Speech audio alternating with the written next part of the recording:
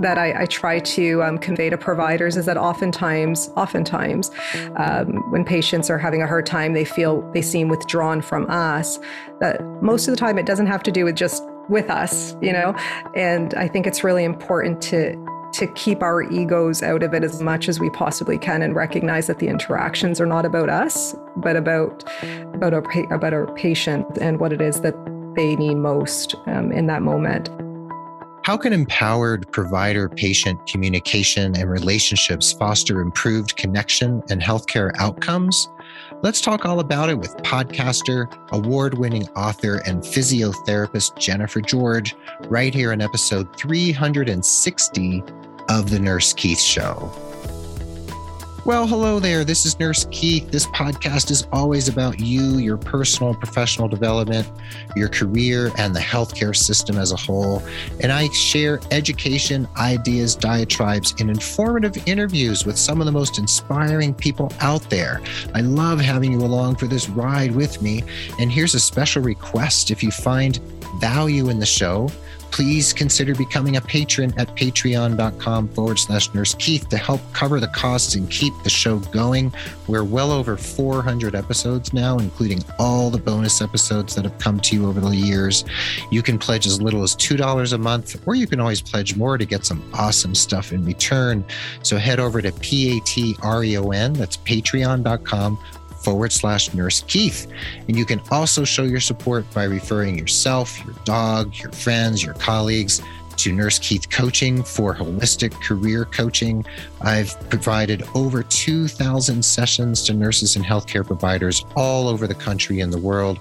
And if you would like to chat with me, email me at keith@nursekeith.com. And if you mention Jennifer George or the show, you can get 15% off your first coaching package. And to learn all about Jennifer, you can head over to nursekeith.com/the word episode and the number 360 to the show notes. And we are welcoming Jennifer George. And Jennifer, it's so great to have a fellow podcaster here. And you and I are even on the same network at the Health Podcast Network. And it's super cool to be podcasting brethren, isn't it? It really is. I'm so excited to be here with you, Keith. I love your show. I love what you're doing, what you've been doing. And I'm just happy to be a part of it and grow the network, basically. Oh, thank you. Yeah, and we're both big fans of Dan Kendall over at Health Podcast Network, and there's a lot of great shows over there, and yours is one of the really wonderful ones, and I'm so glad we're connected. And your whole thing is about communication, and you're a physiotherapist. That's what you're called in Canada for our American listeners and listeners in other countries. So you're a physiotherapist and you're an author and you're a podcaster, like I said, and patient-provider partnerships are what you're really all about. And how did that come to be like a real focus for you in terms of wanting those partnerships to really be built on like stellar communication? I think, for me, it stemmed really from my personal story of caregiving to my father for more than 11 years. And it was interesting because when my dad fell ill, it was at the onset of my career of becoming a physiotherapist. And I witnessed his interactions over the years and ours as caregivers and as family members. It really changed the course of the healing at times for him and our outlook as caregivers. So it really, though, I have to say, it shaped my practice throughout my career. I've been practicing now for 14 years. And it wasn't until my dad passed in 2018 that I became so conscientious of that piece of my practice. We assume a lot of our skill comes from our clinical skill set and our competency. And we don't realize that the glue that holds all that together is really our ability to connect and communicate and create partnerships with patients and caregivers. Yeah. And I'm sorry about the loss of your dad. I lost mine as well in 2020. And, it's one thing to be a healthcare provider, but it's another thing to witness your own loved ones going through the healthcare system and the ways in which communication can really enhance their experience and your experience as a family member, and then how it can really break down. And what are some of the ways you feel really called to you that you were like, this could really be so much better? Was there a crystallizing moment, or is it just an accumulation of observations over time? Yeah, it was definitely an accumulation. But if I could go back to when I was a student, so I was visiting my dad in the ICU. And I was about to graduate. I was just a few months away from graduating to become a physio. And my dad had been in the ICU at this point for a few months, and he was just about to start physio. He was just starting to start making some recovery, but his cognition was still an issue. And I'll never forget walking into the treatment room, into his room, and he was dangling at the bedside, and there was the physio sitting in front of him on a stool. And I could tell that the physio, like I could feel that the physio was super frustrated. And I could see that my dad wasn't really following. And I could sense and I could feel the frustration. And at one point, the physio turned to me and said, you know, I need you to think like a physio and not like his daughter. What would you do in this case? And the implication there was that he really wasn't appropriate to be on the caseload at that point. And he proceeded to say, you know, your dad's taking up the majority of my caseload time, and basically we're not getting anywhere. And it's hard to hear that. And you know, in healthcare, the struggle is how can we convey things that are difficult, but how can we do that with compassion still? And how can we do that? Because we do have to sometimes give bad news, but I think it was just not given in the right context. And I know the intention wasn't bad, obviously, but it was just out of frustration. And I do realize that now as a physio working in hospital, how busy things are. And I understand that stress accumulates. Now, if you were in the place of that person, if you would trade places, how would you have approached that situation? And you were feeling frustrated and you knew that maybe this wasn't the most efficacious use of time and resources, but you saw this hopeful family member standing there, like wanting her dad to get better. Yeah. So what's another way to approach something like that? That's a great question. No one's ever asked me. I'm just thinking about that right now. And I think I just would have been encouraging. I would have just said it's very early on. We don't know, if that was talked about. We don't know what the course of his recovery will be like, but we'll continue to check in and work with him and continue to consult with the medical team about his appropriateness for care and things like that. So I think I would have, I would have had a dialogue and a conversation about it. But it was an intense moment, and these things happen. I think I'm so fortunate, as much as my caregiving and as much as seeing my dad go through his struggle throughout the years. I'm so fortunate to have witnessed both sides and to have been on both and to be on both sides, essentially, because I think that's only made me a more empathetic provider overall. Yeah. And empathy is a huge part of it, isn't it? And when people are in a vulnerable state, whether it's the patient or the loved one, we need to stay connected with our empathy. It's super important because otherwise we're really losing something so central to care. And a little empathy goes a long way, doesn't it? Yeah, exactly. And it only takes a little bit of empathy to go a long way. And I have had students over the years, and most recently a student said to me, Jen, I can't say, because people think that to respond in an empathetic manner, some people say that, you kind of say things like, oh, I understand what you're going through. And I think that was the student's impression of what empathy was. And he had said to me, I can't say that because I've never been through what they're going through. And for me to say that isn't true. And I totally agreed with him. And I thought it was brilliant that he had seen that and recognized that. For me, empathy is really about trying to understand. So it's not saying you understand, because we really don't understand what another person's going through, even if on paper it's the same suffering in a way or the same injury in a way. But it's just really just trying to be present and be with your patient, and conveying that you're trying to understand their perspective and their feelings and emotions and their thoughts around everything.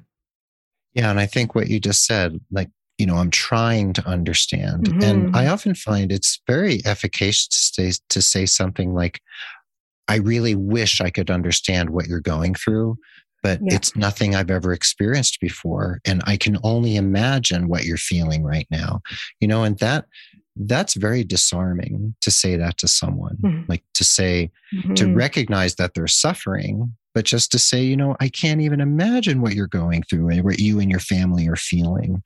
And the person, I think when a provider does that, or any professional does that, there's a little letting go that happens inside someone's body. They feel like, oh, this person actually sees me. And once you feel seen, isn't that such an enormous part of communication? It's just for the person to feel like you see them as a human being. Yes, totally. And I think those non-clinical connections are important. Those conversations, being genuinely interested in who our patients are as human beings, first and foremost, what their family situation's like, what they enjoy socially. I've had moments over the years where, another example that's in terms of being seen, I was working with a patient. I just met him for the first time, and we were conversing about what had happened, and he had kind of an undiagnosed weakness that was going on. And, when you're really fully present with someone, like you said, you see them and you're really with them. And I could tell that there was just something that was holding him back. There was just something that was a bit emotional there. And I had said to him, I said, I can tell that there's something else going on. Would you like to share that with me? Is there anything more that you want to share with me? And he had conveyed that his wife had passed away. It was the anniversary of his wife's death that same day. And, as a healthcare provider, you can't help but feel like that's a big part of the emotional, like that emotional pain was a big part of the pain he was also coming to the hospital with too. And I think in a way for him that was releasing too, to share, because, we were able to talk about that as well and provide support for that. Right. Yeah, exactly. And your mission, if you were going to describe your mission in terms of your awesome podcast and the conversations you have there, and your book and the speaking that you do, what's the mission, and what do you feel like you're offering to the world? Like what's your big gift to the world right now? My big gift and the impact I want to have is to ultimately improve communication between patients and providers, and just to help recognize how important that is to the healing process as well, just as much as any other clinical skill that we're often trained in. Yeah, everything for me comes back to that. Yeah. That's a valiant and noble mission. And you just mentioned training. So in your experience and what you've gleaned from talking to people and doing the speaking and everything you do and writing, where are we missing the mark in our education? Because whether it's physiotherapy, nursing, medicine, what's not getting communicated? Speaking of communication.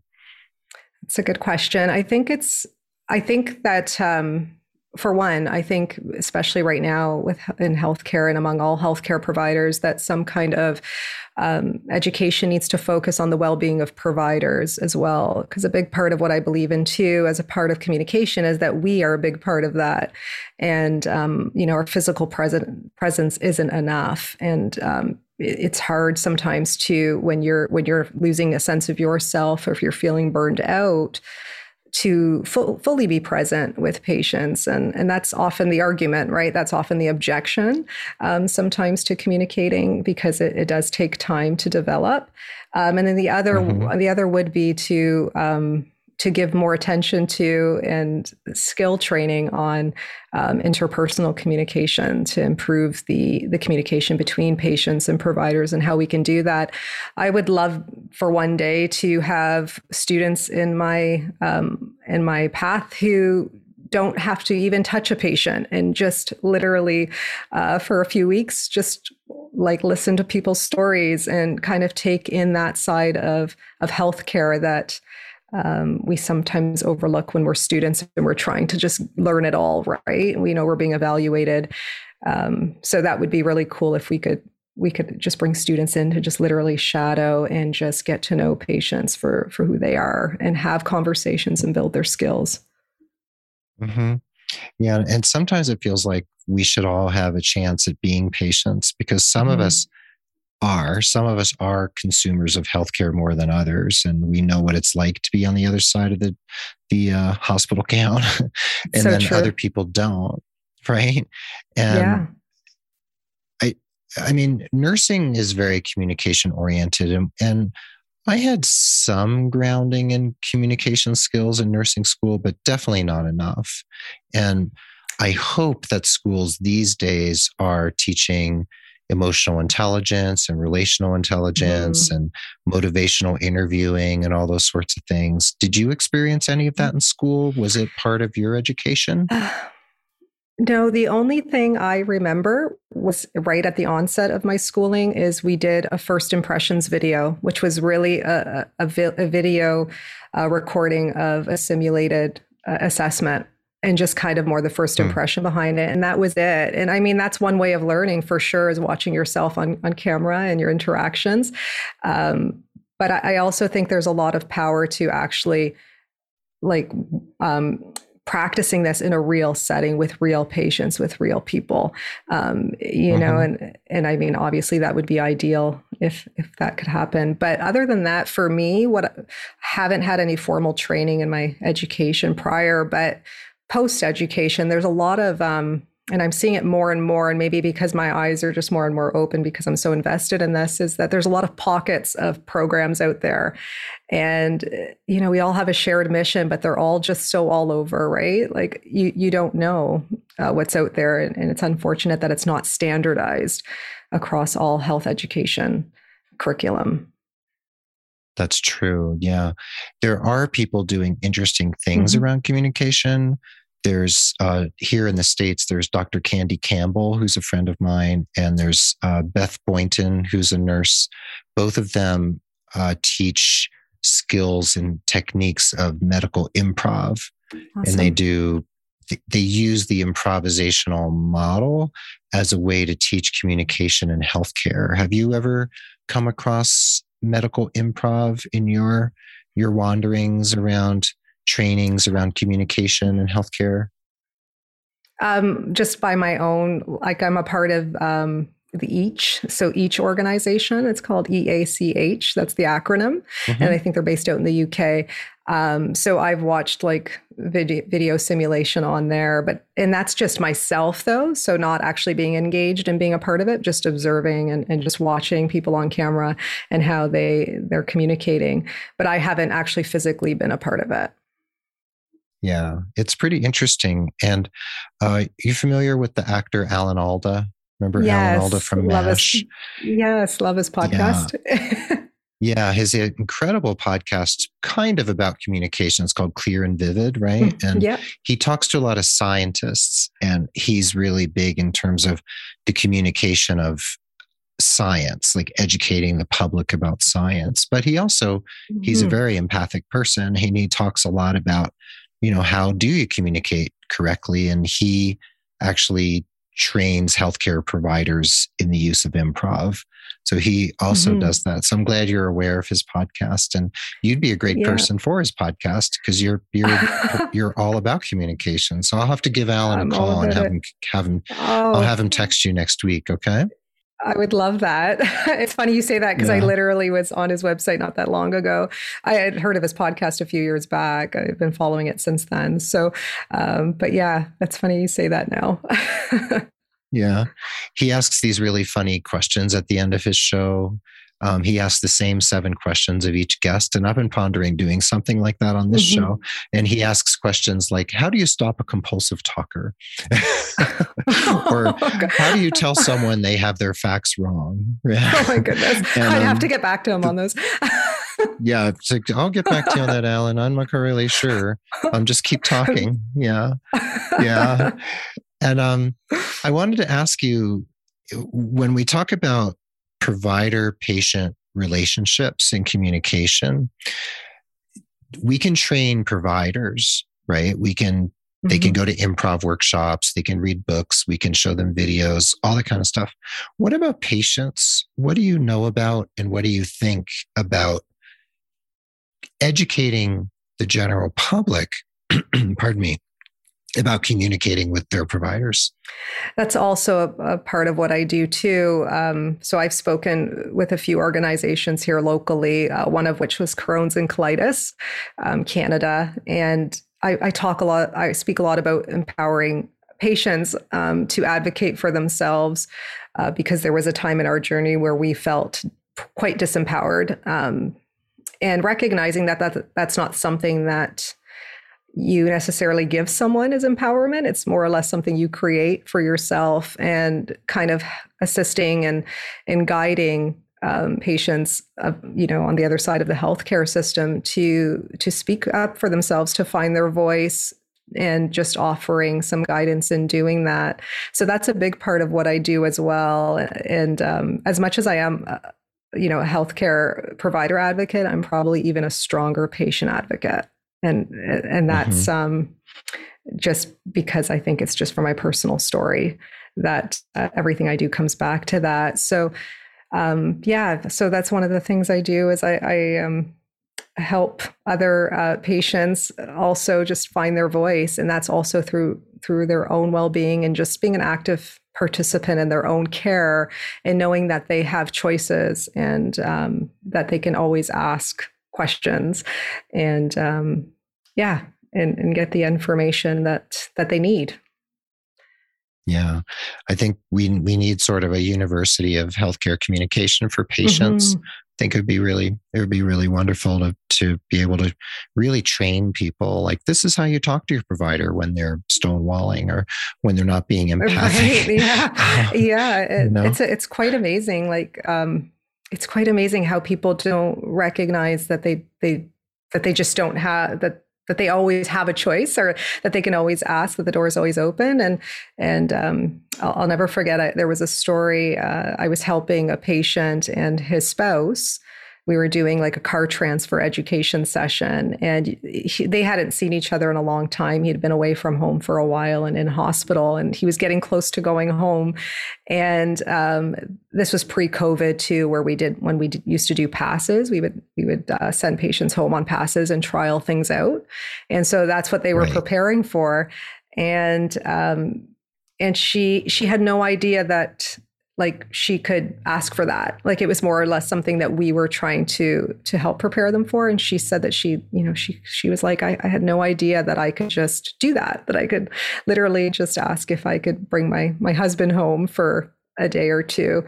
And it was something that she wanted to do, but just never asked until we had brought it up and kind of guided things along that way. And I just thought that was pretty powerful. It was quite emotional for the both of them. And that's great. It's just, very important moments for patients to feel like they have a say. Yes. It's so important. And when we come back from the break, I want to talk about some of the ways in which you approach particular topics, like how to connect with patients who feel misunderstood. What do you do when a patient isn't feeling like they're being heard?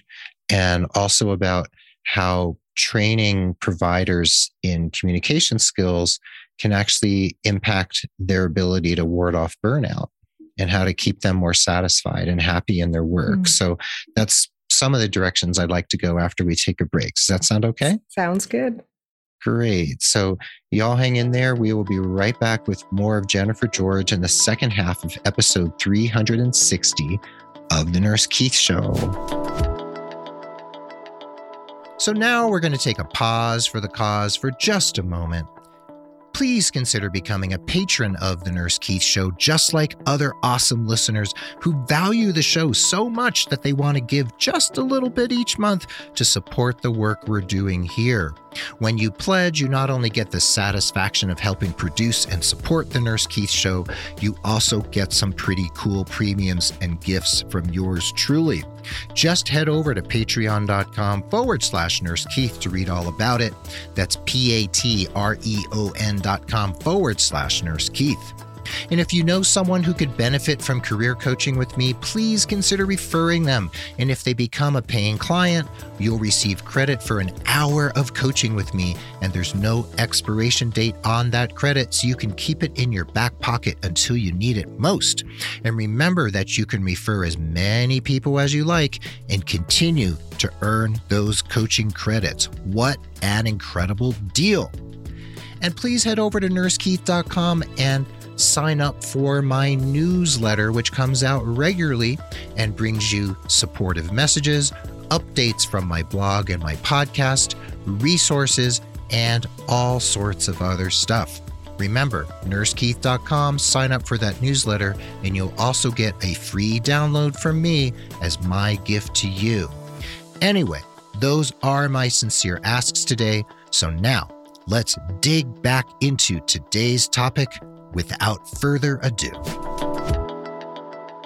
And welcome back to the second half of the episode. Remember, the show notes are located at nursekeith.com/the word episode and the number 360. We're here again with friend of the pod and my new friend, Jennifer George. And Jennifer, prior to the break, we were talking about patients and empowering them and providers and communication and how I feel like we need to have a university for patients on how they can be more empowered and talk with their providers. But I wanted to ask you, when a patient feels misunderstood, when they feel like the provider's just not getting it, whether it's you or you're observing or whatever, what do you do to make a connection so that the patient then feels like you actually are kind of getting it then? So if I'm in the moment with them, I'm really just kind of quiet and just taking it all in. I'm validating of how they're feeling. And if it's not about me specifically, and it's maybe another practitioner that they felt unheard by, I try to, I offer me following up with that provider to kind of reach back out with them if that's what they would prefer.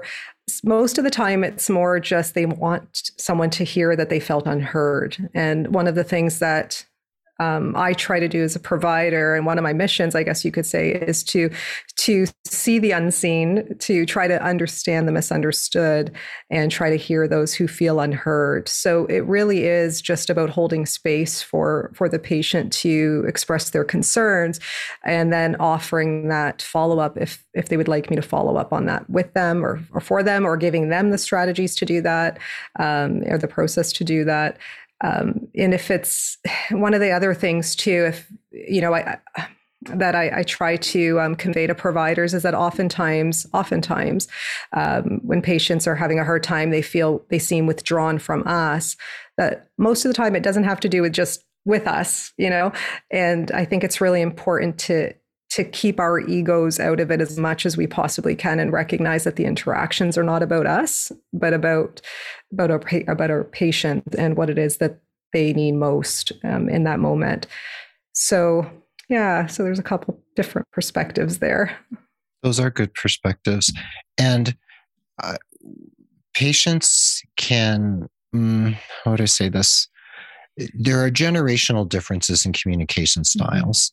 And what has characteristically been called the silent generation, the World War II or Eisenhower generation, who I'm thinking of people I know right now in their 80s or even 90s who, the doctor is the authority and you don't really question the doctor, and you don't really complain to or about the doctor.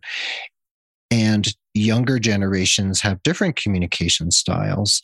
So do you think things are changing? And the generations are becoming more, what would be the word, assertive in terms of communication? I would say so. I still, I see a wide range of patients of different ages. And even my most youngest patients, not that long ago, I had a patient in her teens, like she was 18, I think. And previously had interactions with other providers where she was being delegated a lot to an assistant and didn't know that was not something that she had to consent to, basically. And then came into our care and was recognizing that she was, working with me often as the therapist. And she said, I really didn't realize I had a choice. Like it's so interesting. And so I don't really know if there's, I know exactly what you're saying. It's like the doctor's word is Bible, but in terms of interactions and the quality of the interaction, I don't know if they process it differently. I can't really say that there's a huge difference. Yeah. Mm-hmm. Yeah, it's fascinating to watch. Yeah. And we also have the whole idea of, we have provider-patient communication. Mm-hmm. We have provider-provider communication. Then we have provider administration communication, yep. Right? The executives and the managers and, all those other people. Yep. So when we hear about what I mentioned earlier, medical improv, that often has to do with provider-provider communication. Okay. And one of the things that comes up a lot in nursing, and I know it's not just the United States, is bullying and harassment and intimidation and incivility, basically. I guess that's the big overarching term. Do you feel like, how would I ask this question? What do you feel like communication training could do if we were much more assertive about training our providers in terms of communication? Do you feel like that could really take a bite out of what we could call the epidemic of bullying and incivility and aberrant behavior in healthcare? Yeah, I just find I've always felt it so ironic that in healthcare, it's, we're in a profession to serve others, to be there for others, but yet it can be so toxic, at different levels. And I really don't have the answers, but I would think that any type of communication training could be applied, interpersonally between providers as well. Just the basics of compassion and empathy and listening, and just working as a team, oftentimes as well. It blows my mind sometimes the stories I hear in terms of toxic workplaces and. Yeah, I speak a little bit about that on my podcast, but I really I really believe it deserves much more than that. Like it's like, where do you focus, right? Because I do think it's a big source of burnout for some people as well. And even, you can go as far as to say mental illness and things like that. I'm sure it contributes in some way. Absolutely. And all the physiological symptoms of burnout and stress. And, we can't ignore the fact that we've been in the middle of a, historic pandemic. And, people have been under great duress these last 2 years, right? So you can imagine some of the communication breakdown that happens here and there, probably much more than we even realize, because of just the overarching zeitgeist of what's going on out there in the world. Do you hear stories of how the pandemic has created extra or extraordinary communication breakdown because of the stressors?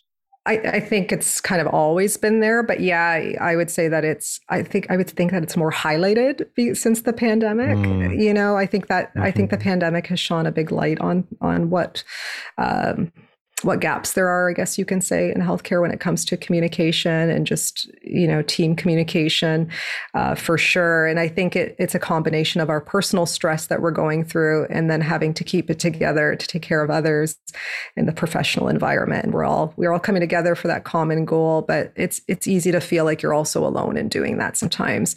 I often hear from providers that it's so easy to look at another person who seems like they have it together and just feel kind of bad about yourself and feel like, so people just kind of having those real conversations and just, again, those non-clinical conversations, I think is helpful for just connecting and recognizing that we're all just human. I really have a hard time with the whole healthcare hero thing. I've never liked it since day one. I thought it set us up for an impossible standard, and I'm seeing, and we're seeing that now, I guess you could say, even more so. Yeah, I really have a hard time with it. Yeah. And I've been saying all along publicly, like, we can call them warriors. Yeah, I love that. Let's not call them heroes, because when we go with hero, angel, like angels and scrubs and all that, it's making them seem kind of superhuman or not human.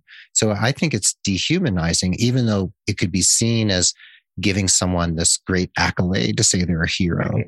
Yeah. But I would rather hear warrior, because that's what people have been doing these last 2 years. And there's this big dust up out there in the US right now, specifically, and on social media, it's just been blowing up, especially I've seen on LinkedIn. And I don't want to get deep into this with you right now because it's another issue, but just along that hero line, nurses have been lauded and all these accolades, and heroes been lathered on nurses for the last 2 years. But now Congress is here in the States is looking at capping travel nurse salaries because they want to control costs. And, nurses are saying, well, actually, we're actually being shown what we're really worth right now. And there's lots of different arguments about that, but it comes down to, for me, to some extent of, what do we value in caregivers, and why do we value those who provide care to our loved ones and help them stay well or die with dignity or whatever, or what have you. And when we label people with words that sound hollow, like hero, and then we start to come from a critical place of them, like, oh, they're earning too much money. And that's coming from members of Congress who can make millions of dollars in consulting fees and have the best health insurance in the world for life. There's a lot of talk about communication. There's a lot of ire out there flying around because nurses feel like they're now starting to get thrown under a bus, and doesn't feel very good to people who've been slogging it out for 2 years, Exactly. Yeah. And how can it? I have so much empathy for all providers too, because we're tired, legitimately. Yeah. And what's getting communicated there when we're complaining about what medical providers earn when we're still in a pandemic? So, the communication happens all different ways. And sorry, that was a little diatribe, but those happen here on the show. No, I love that. Yeah, it's important. And I wanted to ask you one more thing about what I kind of glossed over a few minutes ago, which is provider administrator communication. So, there's the people who we call, bean counters, like they're the ones who watch the money, right? Or the ones who watch just the quality metrics, and they're not watching the humanity of the providers. So what do you feel could be improved in that area of communication? I think transparency, I think collaborative approach is really important. Instead of this kind of top-down hierarchy, I think, and especially when it comes to burnout, because I know it's not just at the provider level. I know that, executives are feeling it too, right? So I get that. But we could come together for the common goal of minimizing burnout and minimizing moral injury and things like that. I mean, it also depends too on your level of safety and how safe you feel in your working environment when it comes to maybe one-to-one interactions. That kind of has its own place. I've always felt like if you could just have one trusted person in the workplace, then, that's super helpful and can go a long way, even if it's for mentorship or if it's for just letting off steam or just, being yourself with someone, right? But yeah, I think as a provider, that would be what I would want to see is more of that collaborative approach, because I think only providers can tell you what they need. And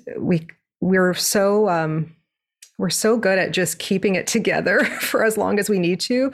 And we're starting to see that people are suffering. And rather than us having to approach all of the time, it would be nice if someone said, tapped us on the shoulder and said, "Hey, how are you doing?" And then go beyond that and, have an actual dialogue about it, I think is also important. Because the other thing about that is, and I've been talking about this with some guests on my podcast, is we've been recording stats on burnout for so long, right? We've been seeing this trend go up and up and up for so long, and it's at its highest now.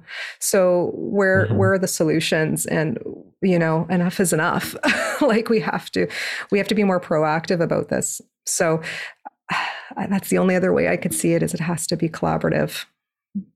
Yeah, it does. It does. And, I've heard of the odd administrator who will actually get into a hospital gown and like go through a patient's day, or be on the receiving end of care and see what it looks like from the patient's perspective, which is a really powerful thing. And definitely. I've also heard of medical students who are the same thing. They have to actually undergo procedures. They actually get wheeled around in gurneys. They have to, sit in a hospital gown and, kind of wait for the provider to come around. And, we can all foster empathy in a lot of different ways and walking in someone else's shoes. And we mentioned earlier communication training and burnout. And I know this is something you speak about, and how communication training can impact burnout risk. Like it can decrease the risk of burnout. What do you feel like actually happens there when we teach these skills? What are we allowing people to experience, and how do they actually decrease their level of burnout? So it really comes down to like connecting and aligning with their work again. One of the big sources of burnout is, or core components of burnout, I guess you can say, is emotional exhaustion and depersonalization. And then also feeling like your work has no meaning anymore. And what's the point? And through communication training, we can help restore empathy again, and we can help to help providers be more autonomous in their abilities to communicate with patients, and understand that alone is one of the ways that we kind of empower ourselves again to have control and autonomy over our practice, is in those moments. And the more we can do that and collect on that, the better. But we also have to understand that there's a bigger picture there to burnout too. So that's one component, is focusing on the communication piece. And the research shows that it's reduced levels of anxiety in healthcare providers. But then there's also the piece of the inefficiencies of the organization or the system itself that also has to be looked at in combination. So there was some work done at the Cleveland Clinic, and that's kind of what they noticed is they looked at kind of where could we minimize the energy demands on healthcare providers in our everyday processes, on top of communication training and empathy training as well, and bringing that all together. But for me, it definitely is giving power back to the provider, in the sense that, yes, what you're doing is making a difference again, and training them to be more autonomous in their one-to-ones, I guess you can say, or in their interactions. Yeah. That's important. Yeah. And And finally, I want to ask you, you wrote a book called Communication is Care, 9 Empowering Strategies to Guide Patient Healing. And that's available on Amazon, and we'll have a link in the show notes. And I wanted to know what's the main thrust and thesis of the book. If someone wanted to purchase a copy, which I highly recommend, and will encourage our listeners to do so, but what's the core, like the kernel of this book? So the kernel of the book essentially is for healthcare providers to build and enhance their communication skills, because it really is a part of patient healing. And so in my opinion, and through this book, it's your communication that actually enhances your patient outcomes. So it really is the difference between a good outcome and a great outcome, a memorable outcome, for example, as well. Just one that really touches people's lives rather than just completing a task and just showing up. Mm-hmm.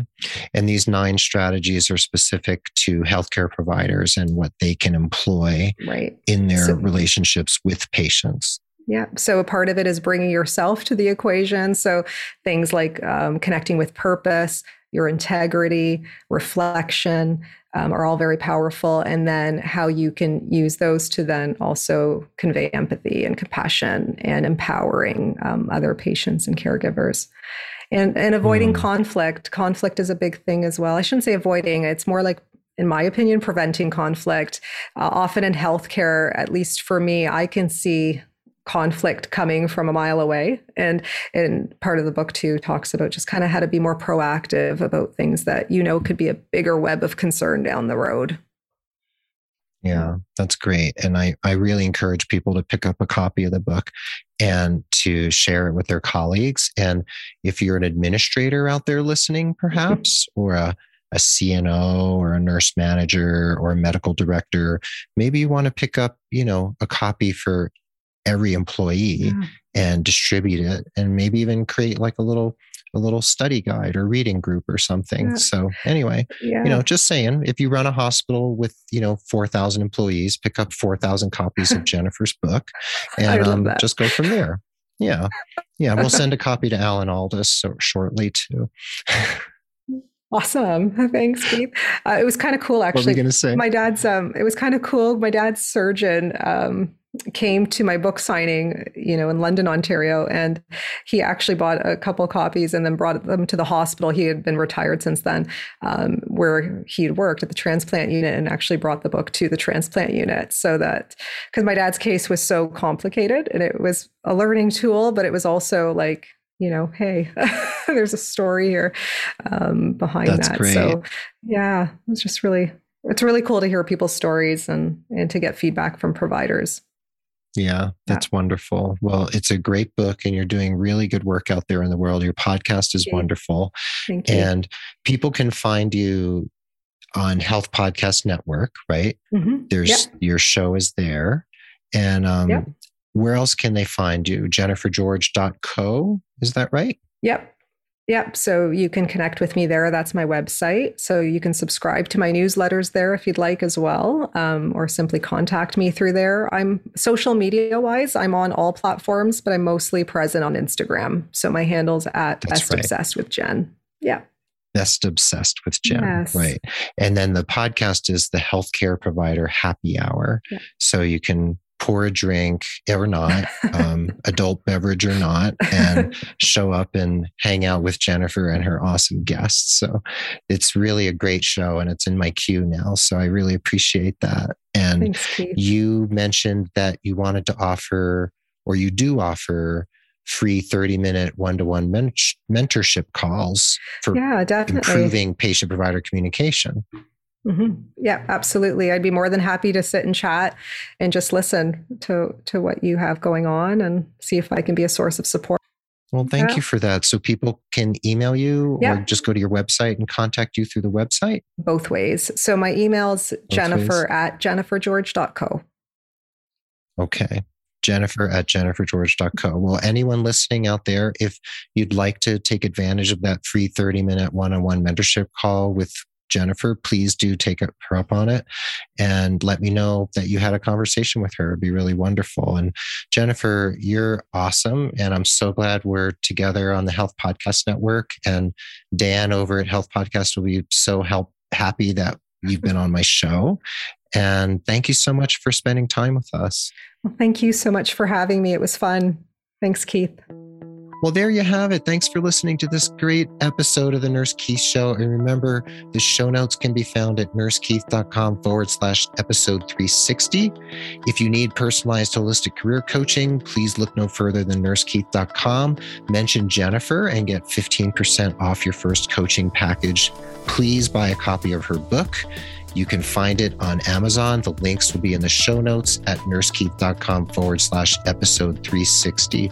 And as I mentioned, Jennifer's podcast and mine are proud members of the Health Podcast Network at healthpodcastnetwork.com. The Nurse Keith Show is adroitly produced by Rob Johnston of 520R Podcasting, and Mark Cappy-Speason is our stalwart social media ringmaster.